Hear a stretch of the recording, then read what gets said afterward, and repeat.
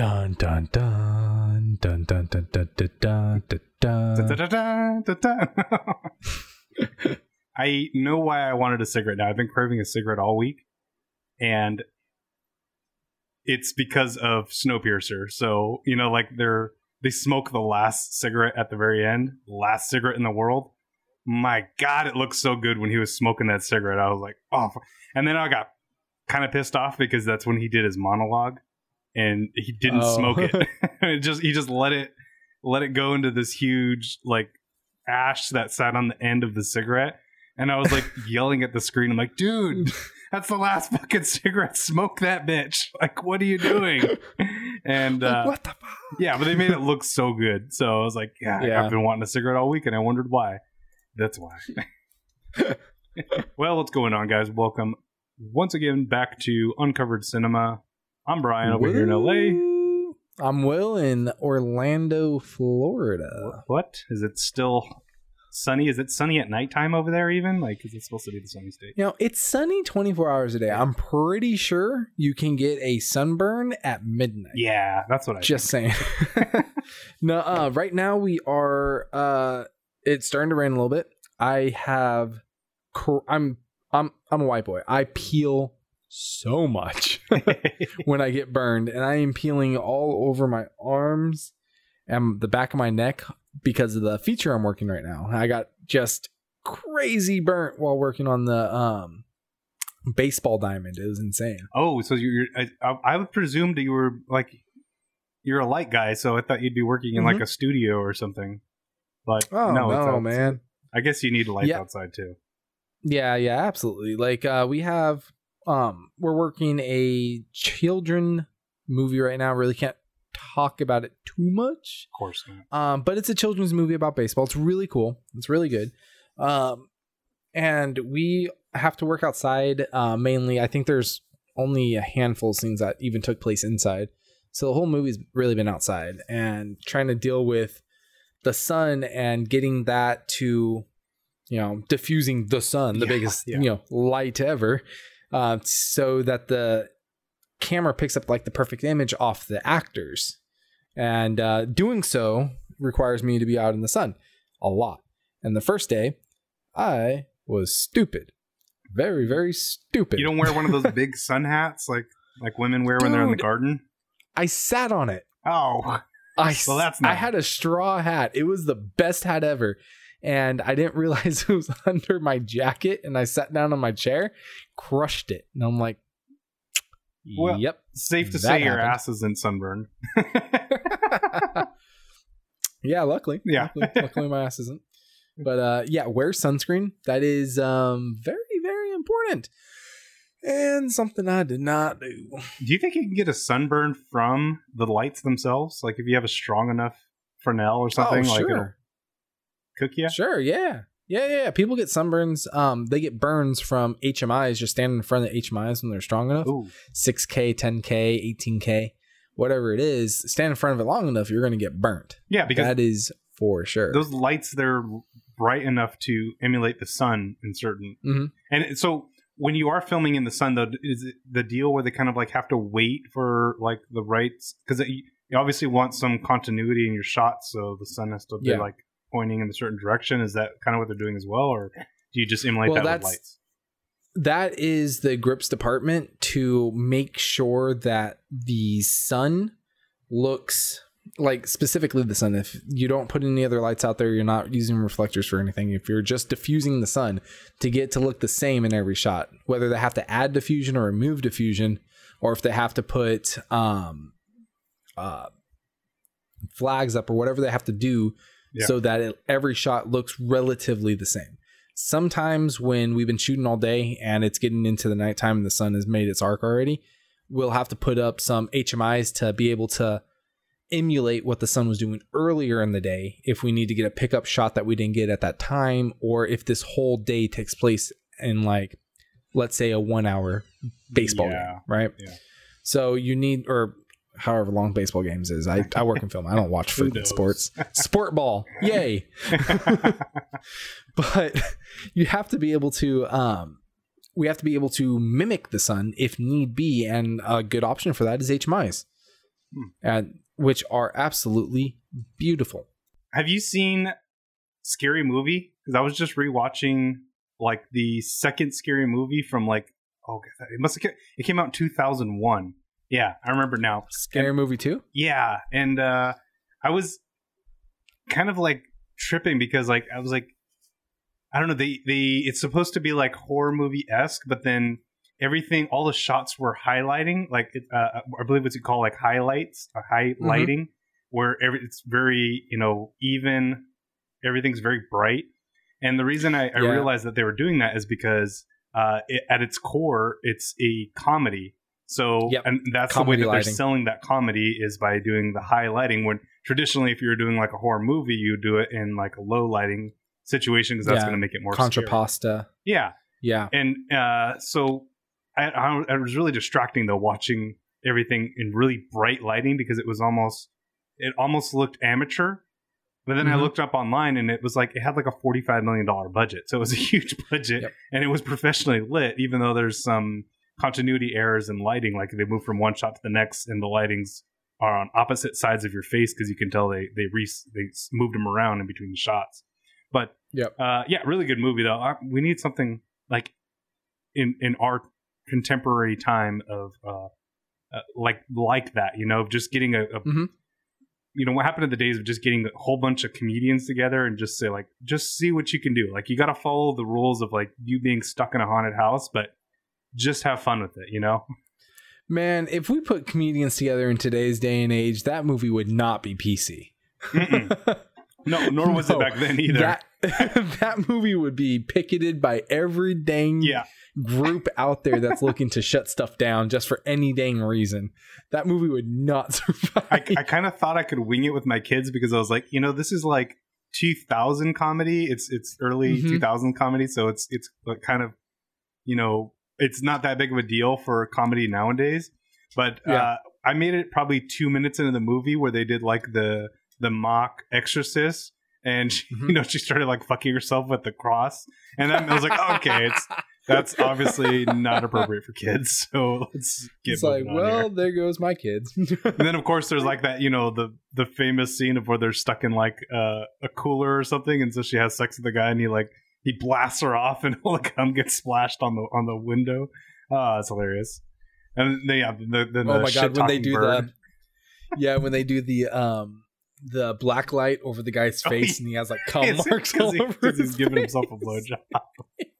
Yeah, we don't have comedy like that anymore. I know it's not comedy, but at certain times you can't help but just chuckle because it's like, this is so stupid. It's like, why would a bird have diarrhea that's like blowing out the back of the wall?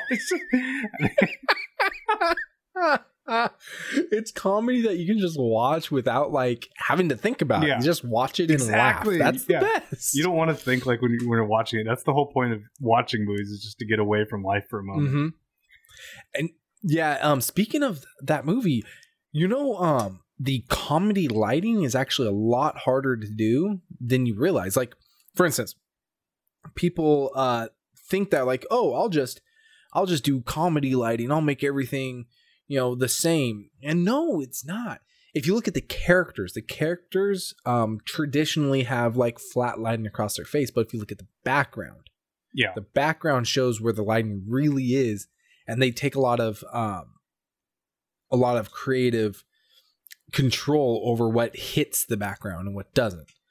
Because most directors are like, oh, I want my, my comedians fully lit and whatnot, like they are on stage, so people can fully see them and see how their facial expressions are, what they're doing, and like things like that, or any crazy makeup they have on and stuff like that.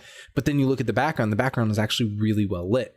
And a lot of amateur gaffers and lighting technicians, they try to emulate that and they fuck it up bad. Because what they do is they make everything flat. Background, foreground, actor, everything. Then you have no flat. character separation between the background. Exactly. You have no character separation. You have no way to give emotion into a scene that calls for flat lighting. Yeah. Like that's key, man. To be a good lighting technician, you have to be able to find how to put emotion into a scene that you typically cannot because of the lighting scheme. Yeah, and plus you have to leave room for the comedian to explore and experiment with their character and create that opportunity for them to be funny, because it's not always from the paper. You may write something, but every comedian has their own style and something that's unique that it's hard to capture on paper. And I guess it could be. Well, now I'm thinking of like the what do you call it? What do you call it when you let somebody just do their own thing? Leadership. Well, now I'm thinking about like from Joker when they let them just kind of like ad lib for a moment. Oh, improv. Yeah, improv. And there was a lot of like I'm impressed in that moment, when he jumps inside the refrigerator, that they actually had, things in the refrigerator that was actually stocked, because that wasn't planned, and that was like a one take that he did, and they kept it, so I was like impressed that they even had like shit in there. And then you can even see he's like struggling trying to get one of the things out, but it doesn't come out, so it's like it's one of those hardest fuck things to remove out of the refrigerator because it's made to not fall in an earthquake and stuff. So he just said fuck it and crawled underneath it. So, and I'm sure the vegetable boxes were still in there. He just kind of jumped on top of those too. But yeah, I bet you the set dresser was like, oh my god, what is he doing? There was you probably heard him from the back. Thank God I put bread in the fridge. Yes. Yeah, woo, I did my job. Yeah, something to throw. Yeah, dude, it's crazy. See, one thing that I always tell new electrics, specifically, I'm an electric guy. I don't really work. I work with the grips. Obviously, grip and electric is very close together. We usually use the same truck, unless depending on your big production or whatnot. We're very close. But whenever I'm like training new electrics or guys that've never been on set before, one thing I always tell them is that the film cannot go forward without lighting. Yeah. Very, very electric is one of the most important departments in a production. It is. Because it's the only way that camera is going to be able to get power. It's the only way that the actor is going to be able to be seen. Yep. Only way we're going to be able to put light into it. But lighting is only there to make the production better, to make the actors look better, to make the set really come alive, and to really grab that emotion and pull it out of the audience that the director and the DP are trying to get. Yep. That's what lighting is there for. One, it's one of the most important, but two, it's really only there to make everything better. And I would add to that, I think lighting is one of the most important things in a movie, because it's what makes a movie cinematic. It's what it tells the story of your character, because the way that they're lit, and it conveys that feeling and emotion that the character is trying to emote. But as a number two, I think most important would be your audio as well, because you can get away with a shitty camera. You can film something on an iPhone, but if you don't have good audio, it's unbearable to listen to. And so lighting and audio would be I think your number one and number two most important things. Absolutely. Without good audio, you're done. If you don't have a boom op worth his weight in gold, then your people aren't going to sound good. Even if you have wireless lavs, they don't get everything all the time. Sometimes they mess up. What if they mess up and you have a really shitty boom op? Yeah, and you ever it's the worst ADR, and that's money. That's all you're using is a lav mic, and your actor comes in and does moves their shirt around and stuff, and it's just spent. You don't have anything. You're basically done. Yeah, ADR is where all that comes in. If you have an actor like Leonardo DiCaprio that loves to bang his chest, like that's all you're going to hear the whole time. You don't tell me what my mama says I have to do. That is her job to tell me. And I would imagine that even then, with a boom mic, they still probably go back and have to do ADR, because the boom on his chest is probably louder than him talking, and that cuts out. It needs to be on a separate track. It needs to be a Foley type deal instead of like something that was recorded in the moment.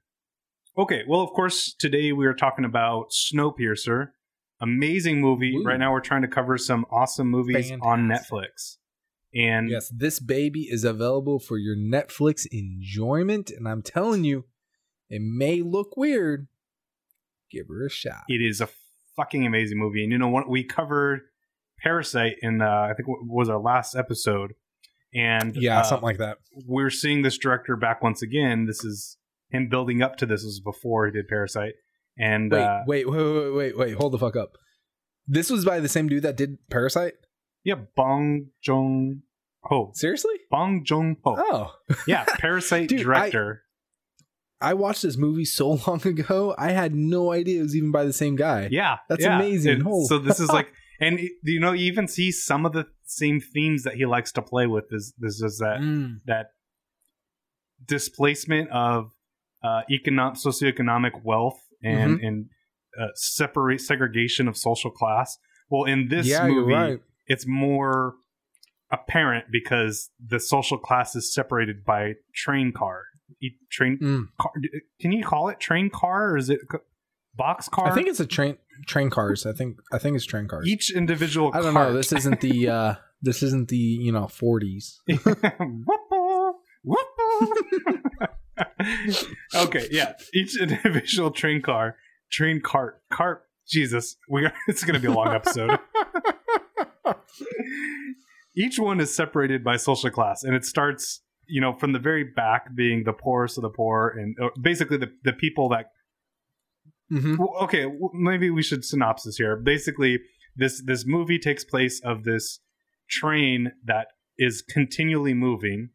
And the train is called the Snowpiercer, which is the name of the movie, because of its ability to punch through the snow on the tracks.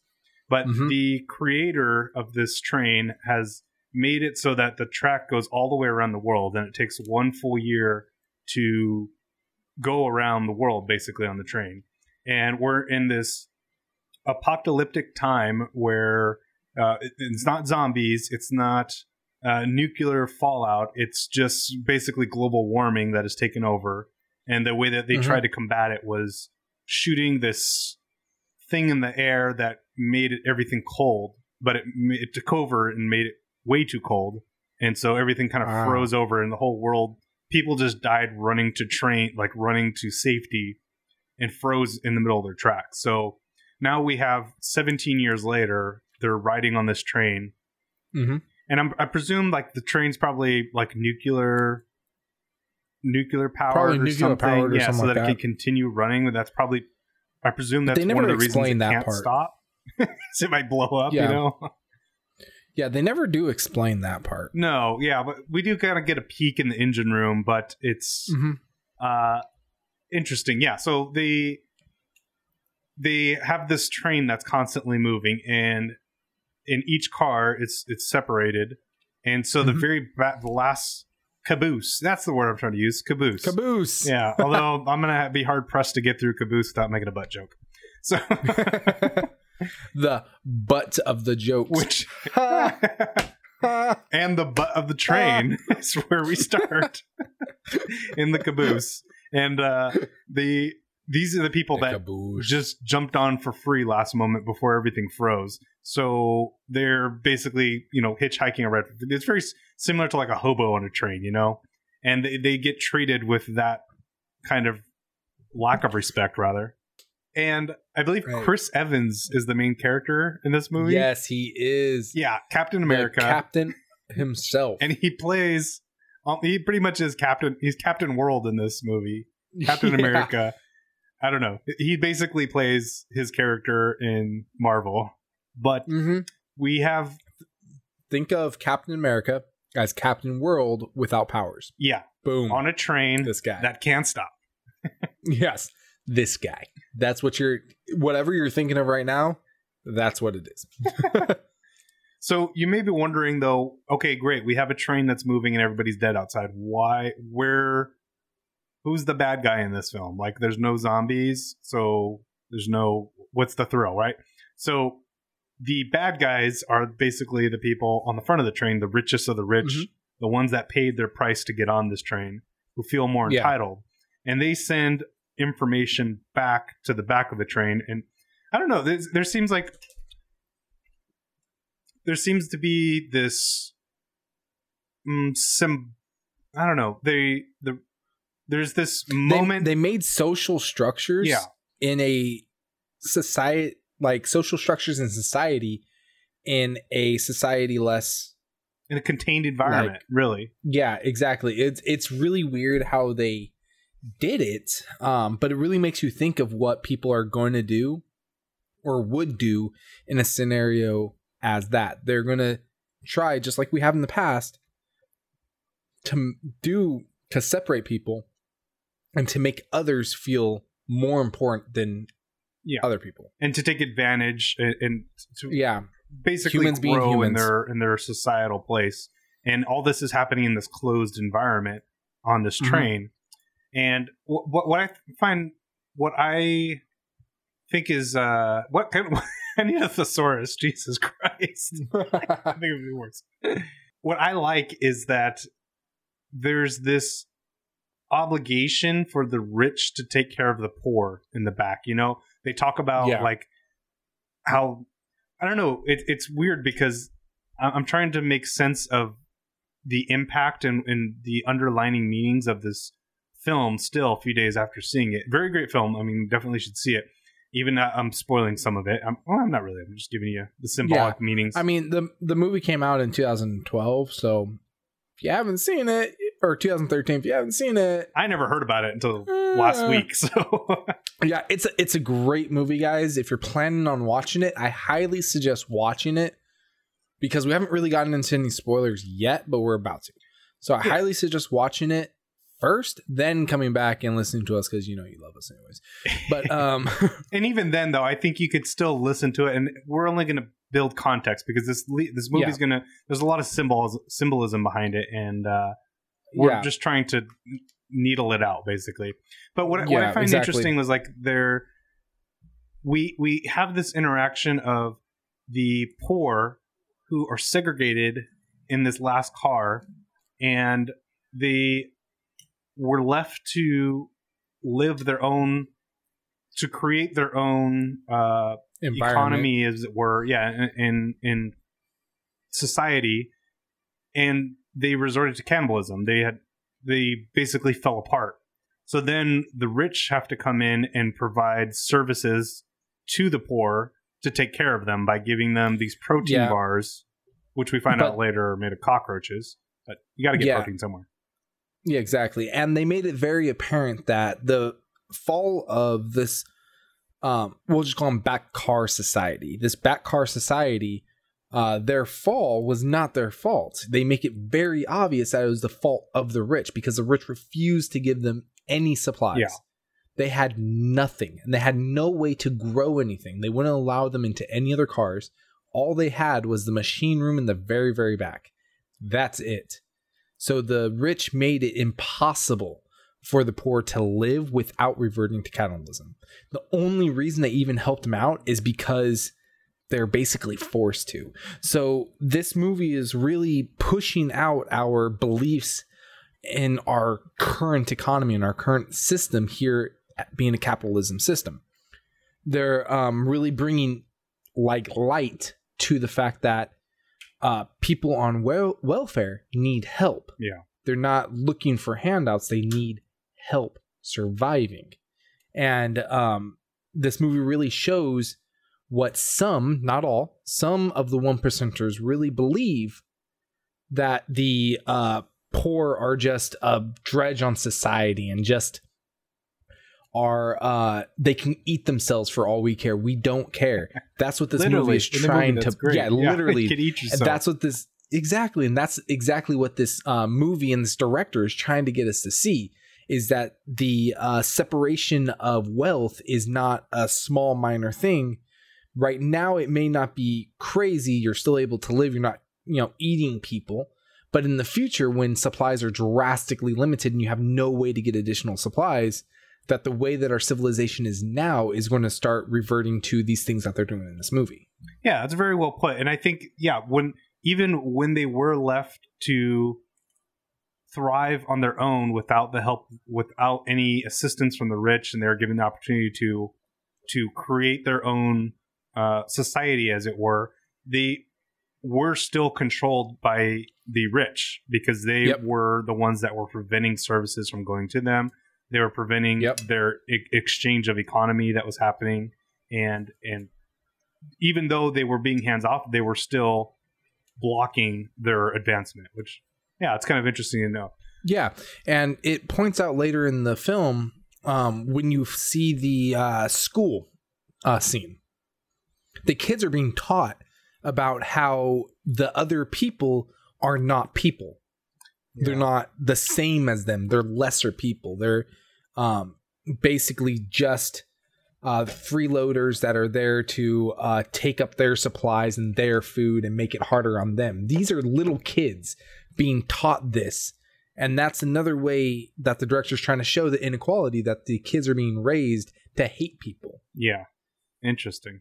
And then we have also this comparison of the kids in the back car. And it's like, I thought it was really powerful when they were trying to get the note out of the protein bars. Because basically that's the way that the very front car communicates with the people in the back is slipping notes in there. And as later we'll find out that there was basically spies inside the very back of the train, but they send notes in through these protein bars, and they try to get the note out of the protein bar, but the kid has it, and they offer him, we'll give you 2-3 of these protein bars. You can have all the food basically from all of us.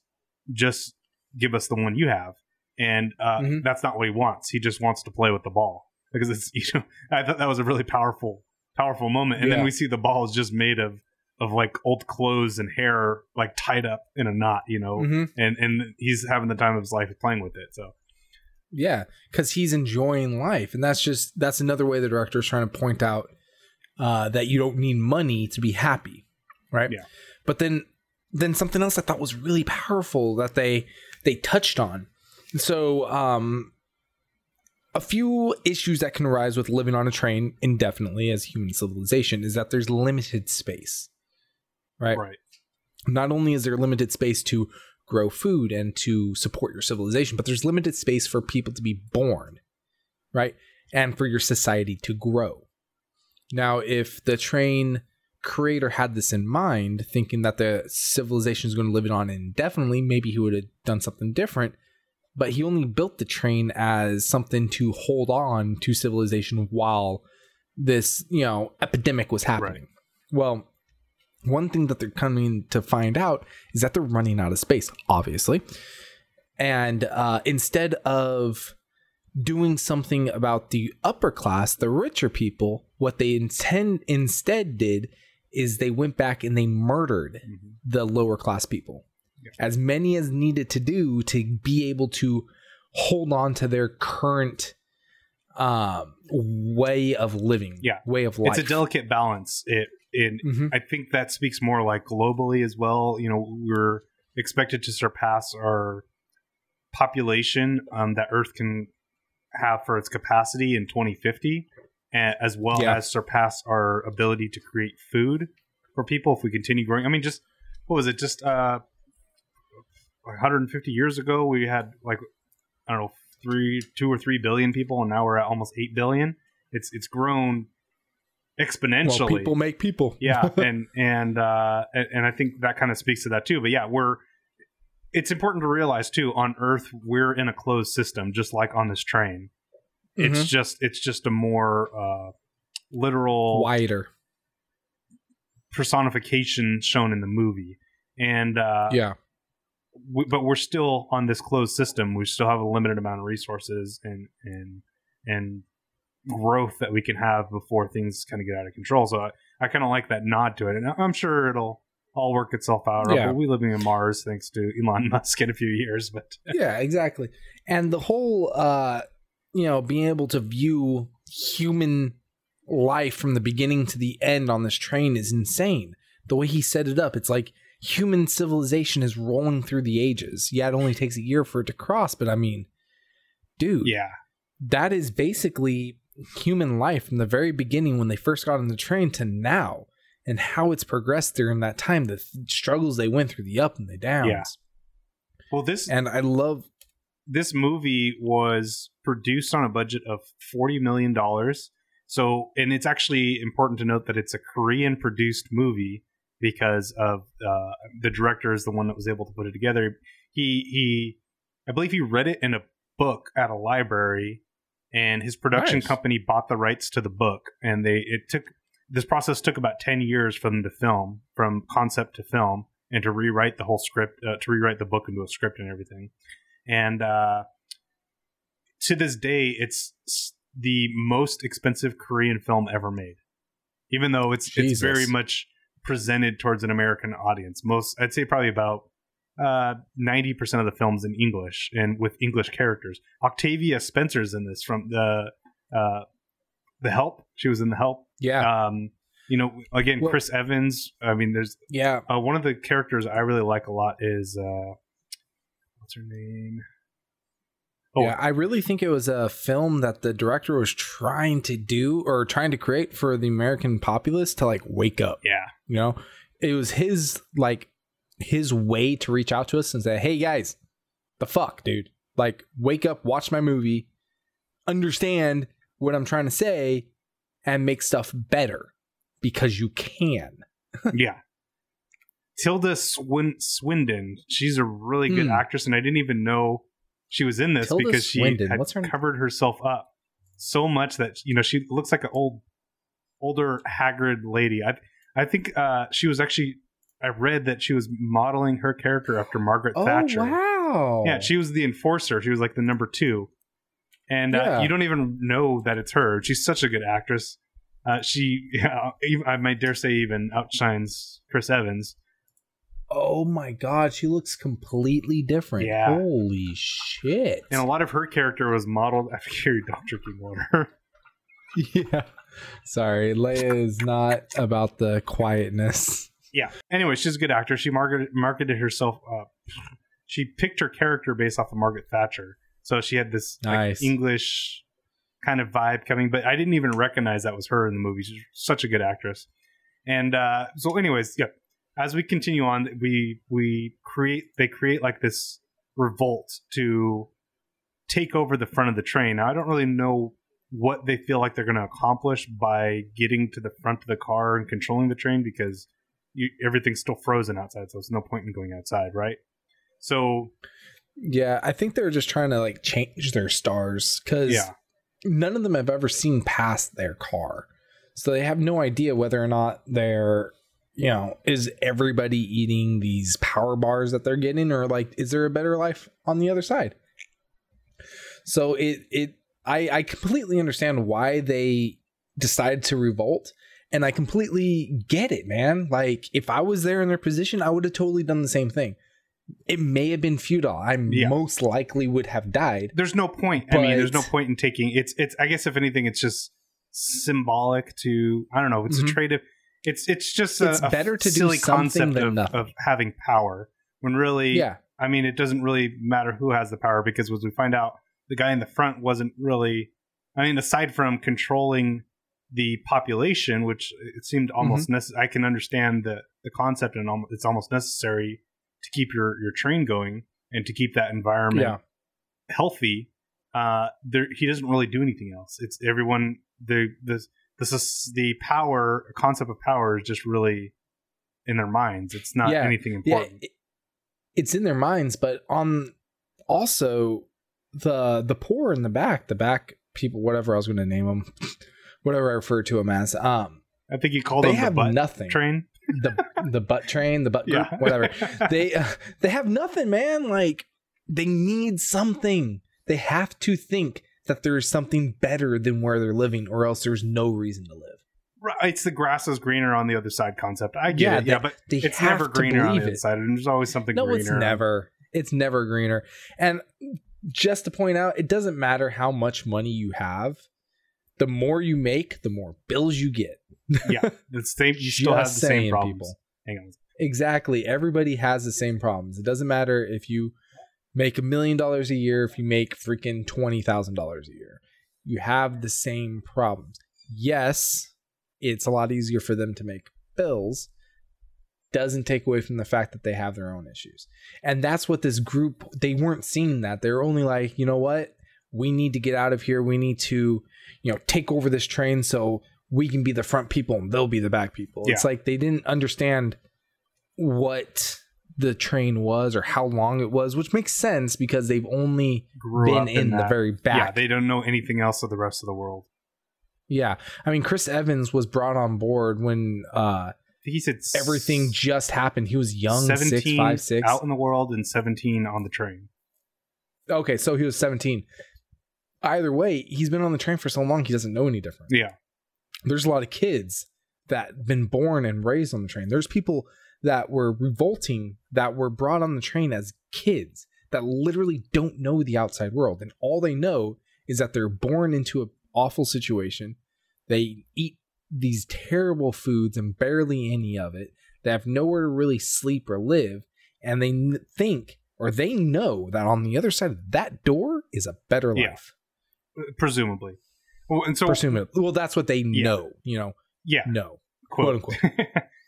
Sorry, I thought it was video. One of the things cinematically that I like that the director chose is that he keeps only one side of the train to be filmed on. So that way, the characters, as they're making the revolution and pushing forward on the train, they're always going from left to right on screen, which kind of symbolizes this progression that they're making. And also, you know, it keeps continuity. But the real important part is it's creating this progress forward. So as they start doing this revolt, they start taking over certain parts of the train. And actually, we're talking about the presumption of power, and the first things that they take over is the water tanks on the train. But they're like, the rich people are like, dude, who gives a shit? Because we get water from the front of the water comes from the front of the train. When it pierces through the snow, it sucks the water in, and that's how we get, you know, it gets filtered and comes out here. So we still have access to the water, even though you think you have the power now. But because originally it was just like, let's just take over the water train, and then now we have room to negotiate for, you know, moving forward. But really, it was just that perception, and they don't really have it. One of the things that I liked, again, visual style is visual style. What of it? Visually symbolic. What I like. Oh yes, Mr. Film Aficionado, tell me more. We got a professional rig here that we're trying to do. Yeah, Mr. Guy over here. This is really encouraging people to listen, right? Let me go get my $30,000 bottle of champagne. That would be delicious right now. Visually symbolic, I liked, is when we move on to the part of the train where as the doors open, there's all these goon, for lack of a better word. They're goon. Yeah. A whole bunch of guys. Goons. And they're all wearing ski masks. But did you notice that there's a hole for the mouth, but not for the eyes? I did not notice. And it's like, how the fuck are you going to see, right? So, okay. What I thought was interesting about that is it's like the front of the train kind of represents the government, and because they're the ones that have control. So it's like the fighters, they're closing their eyes to the moral, I don't know, the unethical act that they're about to do, which is preserving the rich, basically, and killing the poor, and just so that the rich can maintain their status. So it's kind of like an ethical blindness, just to blindly follow the lead of the government, really. And but I thought it was really interesting how they're able to speak, but they don't have eyes with this mask. Yeah, that's a proverbial blinding to the violence they're about to commit. That's really cool. I didn't even notice that before, but that is really, really cool. Yeah, and then but then we have this change here, because as they start fighting, we go into a tunnel, and it's pitch black. And before they go into the tunnel, they put God, that is one of the vision binoculars on. Fucking fight scene ever. Yeah, it's awesome. And so then, they pull down their night vision goggles and turn them on, and then we go into a tunnel, and it gets completely dark, and then they basically start massacring the people. But so I guess the moral is that it's only a ethical proverbial blindness, but they really can see. They really know what they're doing. They know the decisions that they're making and the stance that they're taking. Hey, that rhymed. And they're purposely making those decisions and taking those stances. And they probably think it's perfectly fine, perfectly normal, just their police upholding the law type of thing, when in fact they're not. Yeah. And they're literally going against everything law enforcement really believes. Yeah, it's really interesting. This movie is so deep, man. I get why it took a decade. I really do. And for you guys don't know that, even movies that are brought to studios' attentions that have a completed script take years to get created. It's not one of those like, oh, cool, I have a script. Oh, cool, let's go get some people and shoot this shit. No, man. Yeah. It takes forever. Nah, man. It takes forever for you to secure funding. All right. So you can get a studio on board, like, yeah, let's do it. Doesn't mean it's going to get shot. You got to get somebody to pay for this, right? Yeah. And all these people are like, oh, we don't need to give tax breaks to millionaires and blah, blah, blah. Okay. Let me get into this real quick. Film incentives are some of the best things to happen to a state if they are done correctly. If they are not done correctly, it'll just be like Florida's last film incentives that lost them billions of dollars. However, the way they restructured it, this new film incentive is going to make the state so much money. But anyways, you have to secure funding. All right. Then you got to get your production people on board. You got to get your producers on board, and they have to start getting everything rolling. They got to start getting rewriters maybe for the script, maybe adjust that script to be a little bit more liking to what their audience study says, right? Yeah. Hello, Marvel. Hello, what's that vampire movie don't from say the Brie freaking Larson. 2000s? Hello, Brie Larson.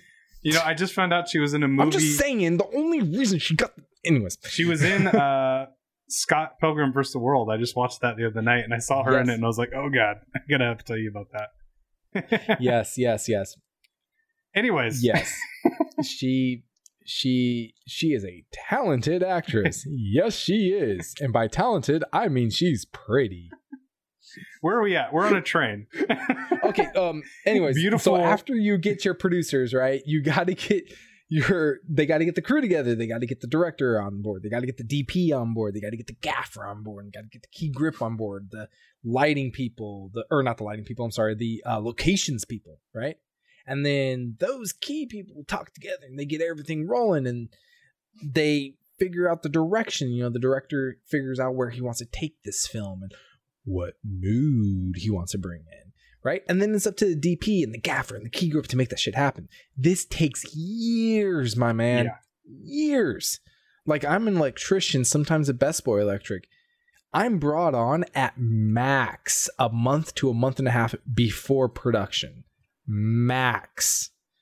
So I can get everything that we need, get ordered correctly, make sure that we get it from the rental house properly. Well, go to the rental house, make sure they're giving us what we ordered, or make sure everything's in working order, things like that.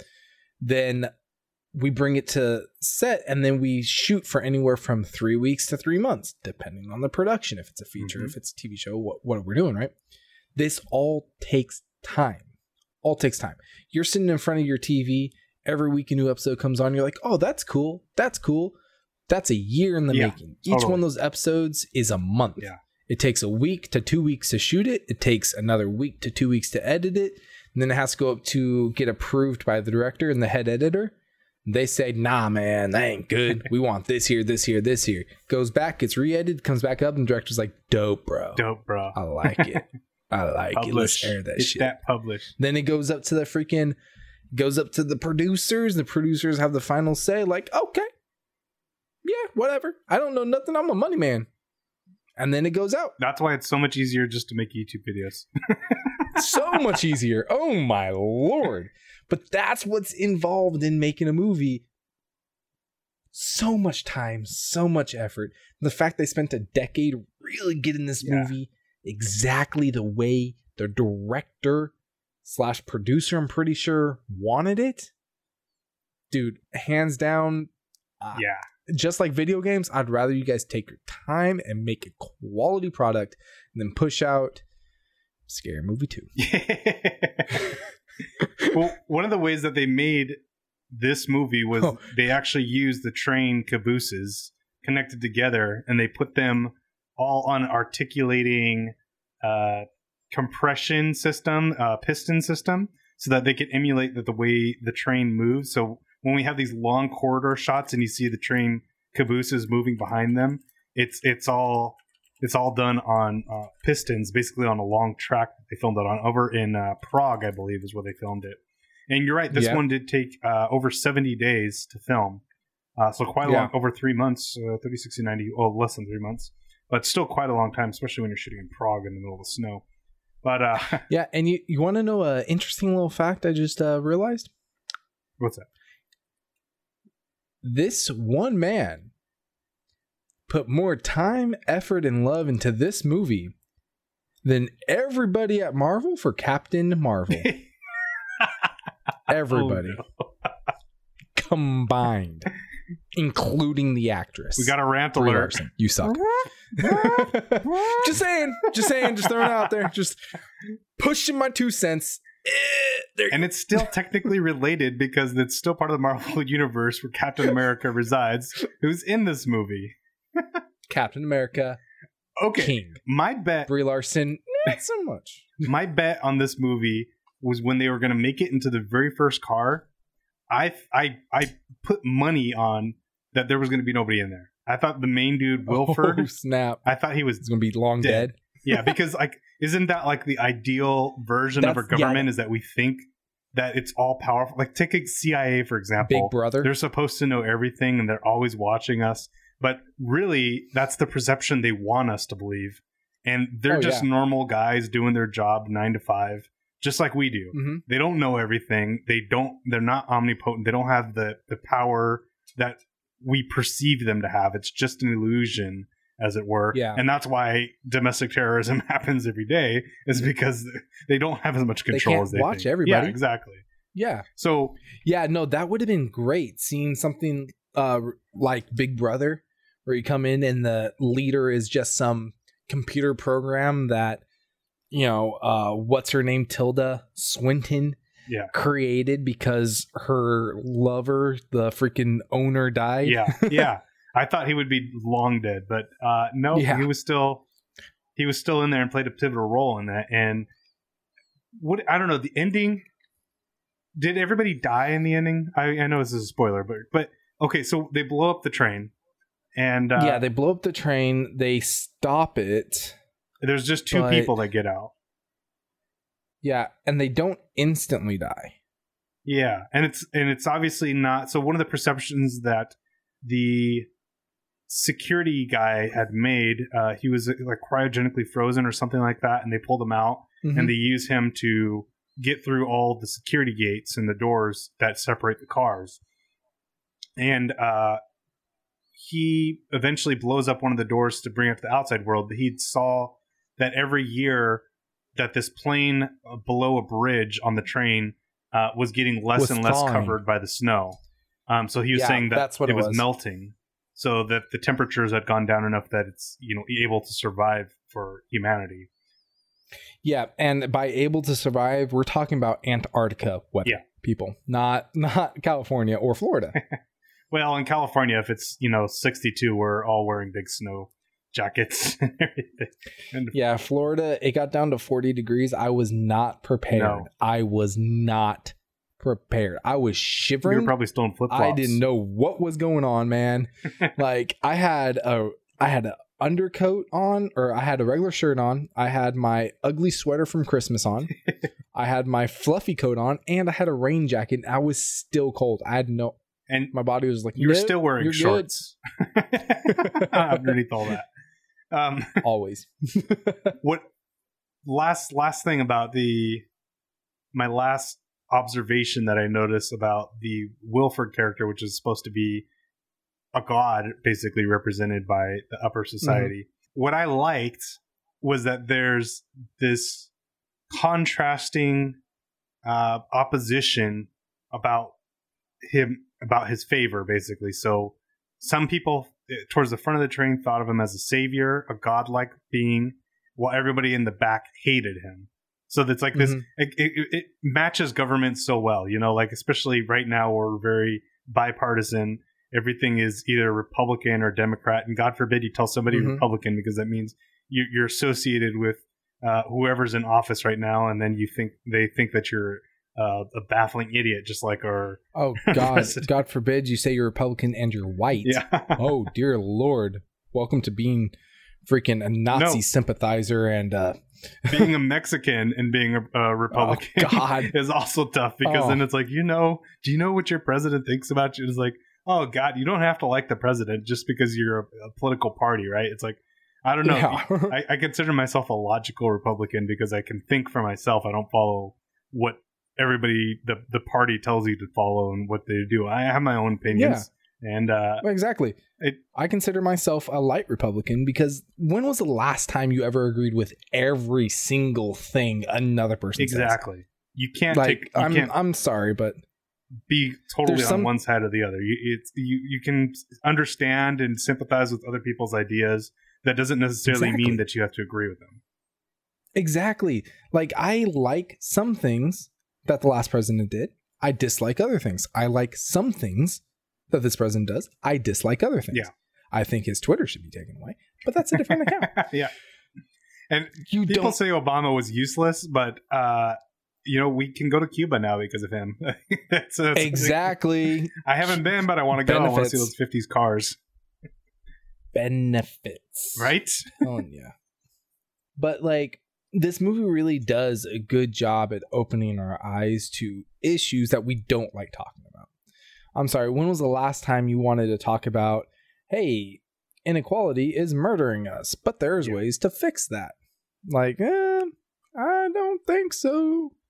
Like, nobody's just going to invite someone of a different class to come live with them in today's society. But that's what that's what pretty much all his movies are really trying to say. Like, hey, the classes is bullshit. Yeah. It's fake. Well, okay. It's something that you put up. That's what the ending means, basically. We've broken down the segregation and just laid it all to ruins and tore the whole machine apart.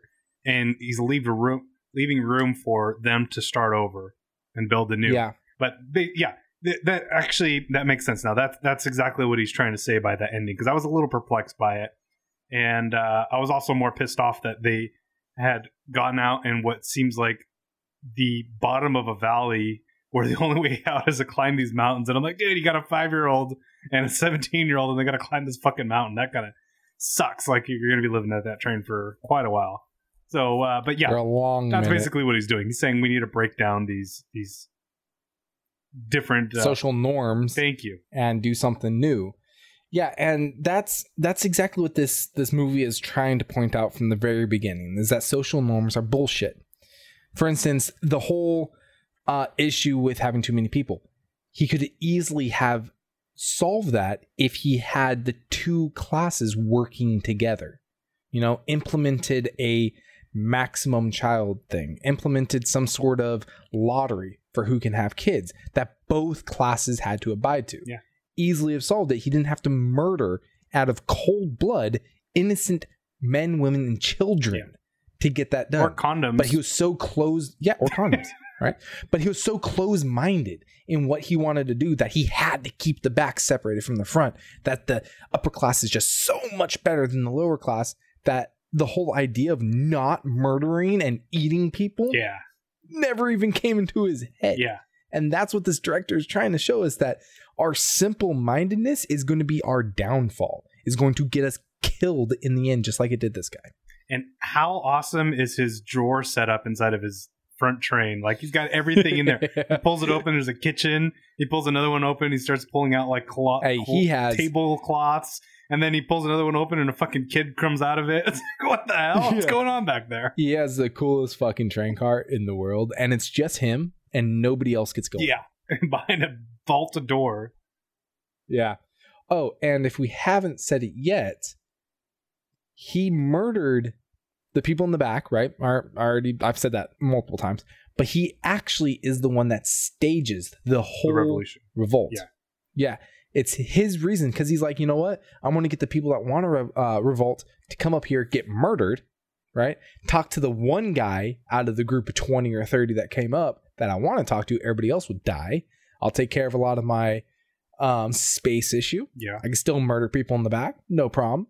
No sweat off my brow. They're lesser human beings. I think he wanted 70-something% of them to die, and that was the way that they were able to do it, is through that revolution.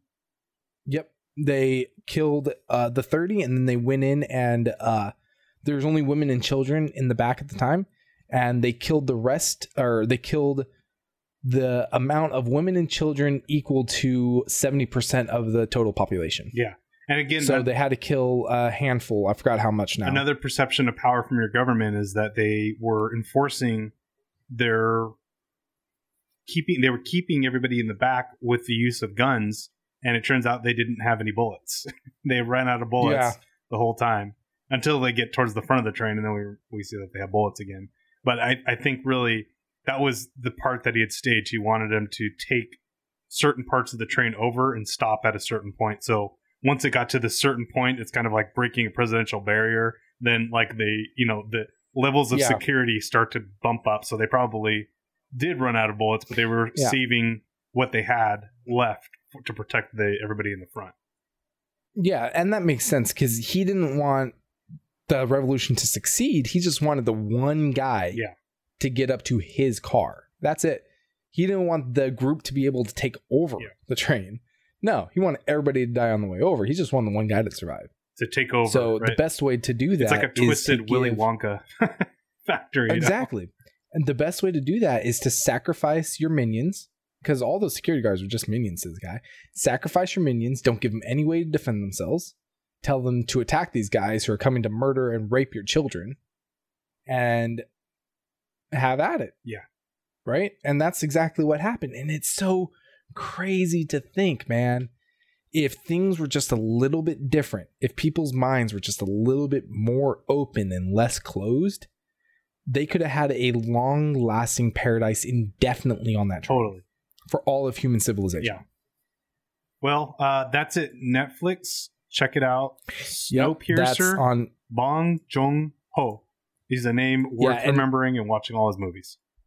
Absolutely. If you guys haven't noticed by now, we love symbolism. Well, he loves it a lot more than I do. But I'm trying to get more into it. I'm reading up on it a little bit more, trying to notice some things. The symbolic way to say I love it is heart.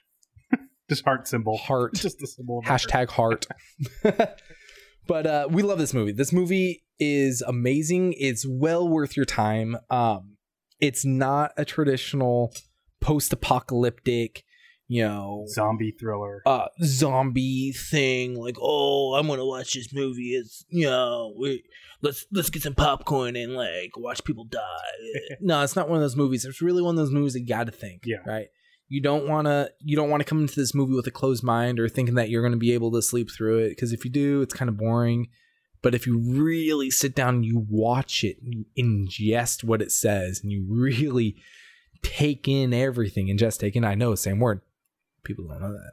But if you really just take in everything that this movie pushes out, then it's going to be a really enjoyable time, especially if you do it with family. Yeah.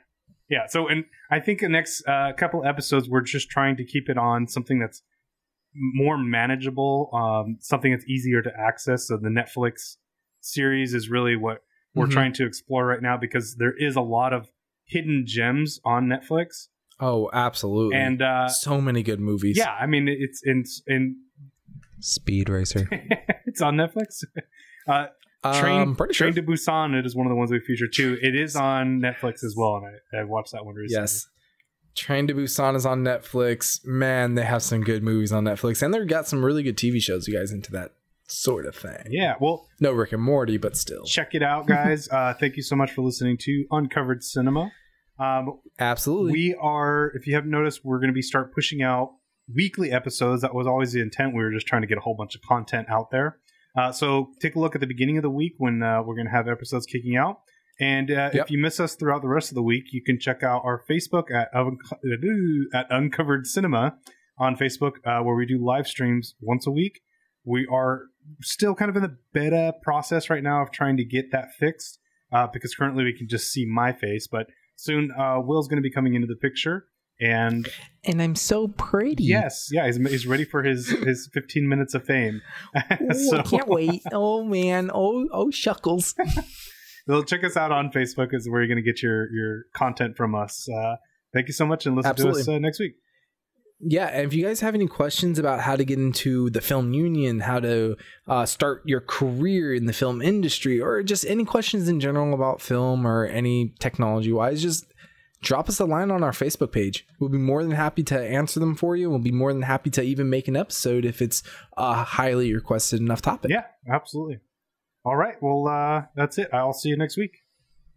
Yep, have a good one, guys.